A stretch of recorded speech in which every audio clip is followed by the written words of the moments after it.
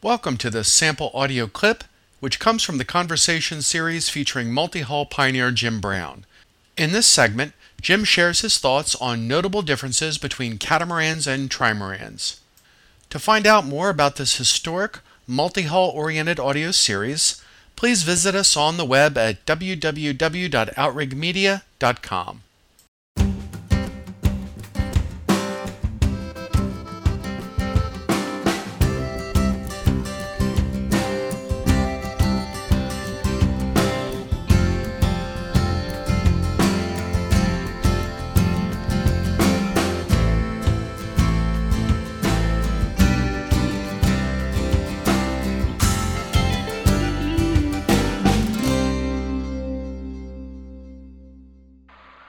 Hey, this is Joe Farinaccio from smalltrimarans.com and outrigmedia.com, and I have Jim Brown on the phone with me today. How you doing, Jim? Hello there, Joe. Jim, you have a document posted on your website called Cats versus Tries, and I think this is a popular subject that a lot of people who are attracted to multi-hulls would like to hear others, such as yourself, discuss.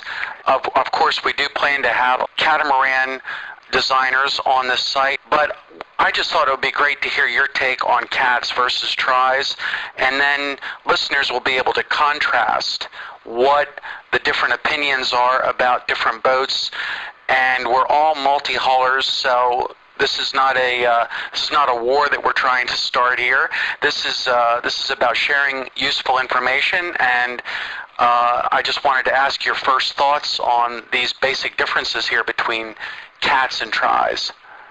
Well, that's interesting, Joe. I'm not really biased for trimarans. I prefer them for cruising.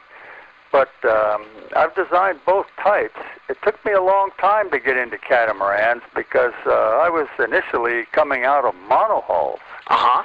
And I think that trimarans tend to appeal more to people who are coming out of monohulls because they have a different feeling to them. You're standing down deep in the middle with your feet below the water line, Right. as in a monohull.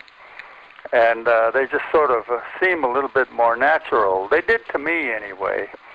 But then along about the late 70s, I had an opportunity to really do some catamaran sailing for the first time in big cats. Uh-huh. And I was really impressed. And so since then, I've designed some catamarans, and together with John Marples, we've done a number of them, particularly the commercial cats for Right. the so-called catamaran service, or day charter service. Right. And if we have a look at the history of multi-hulls, the ancient history tends to agree with the modern history to the extent that in ancient history it seems that the catamaran actually came last. It was the vehicle of exploration. Of colonization. Okay.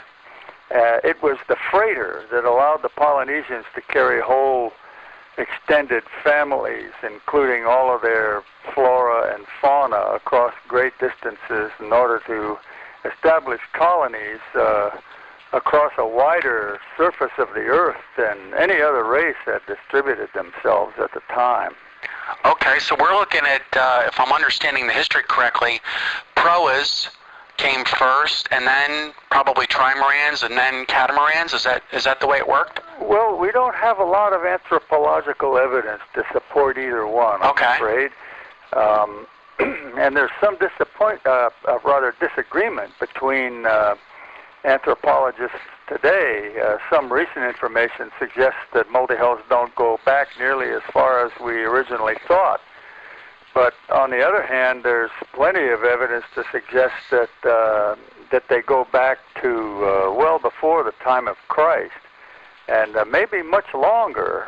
We just don't know, because the boats, of course, were made out of 100% vegetable fiber, Right. so nothing is left.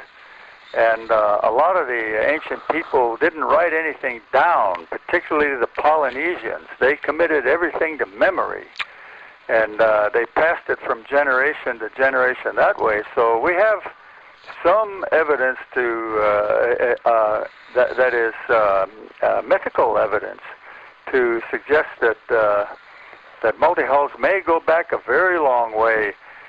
For instance, we really don't know how the people of island Asia managed to get across the Torres Straits to Australia.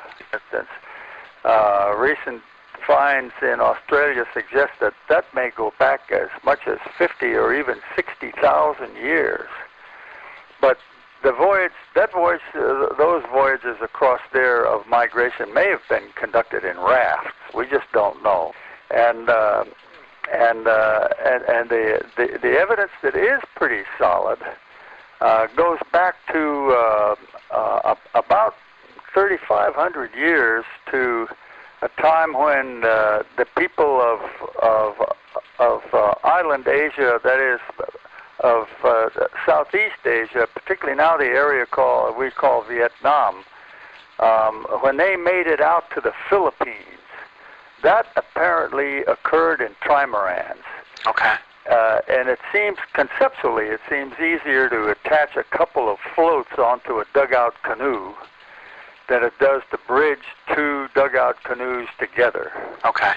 And so in my own thinking, my own reconstruction of history, I consider the trimaran to be the original multi-hull. Wow, okay. All right. However, for that trip to get across there to the Philippines... Thanks for listening. For more like this, or to obtain this complete audio conversation, come visit us at www.outrigmedia.com.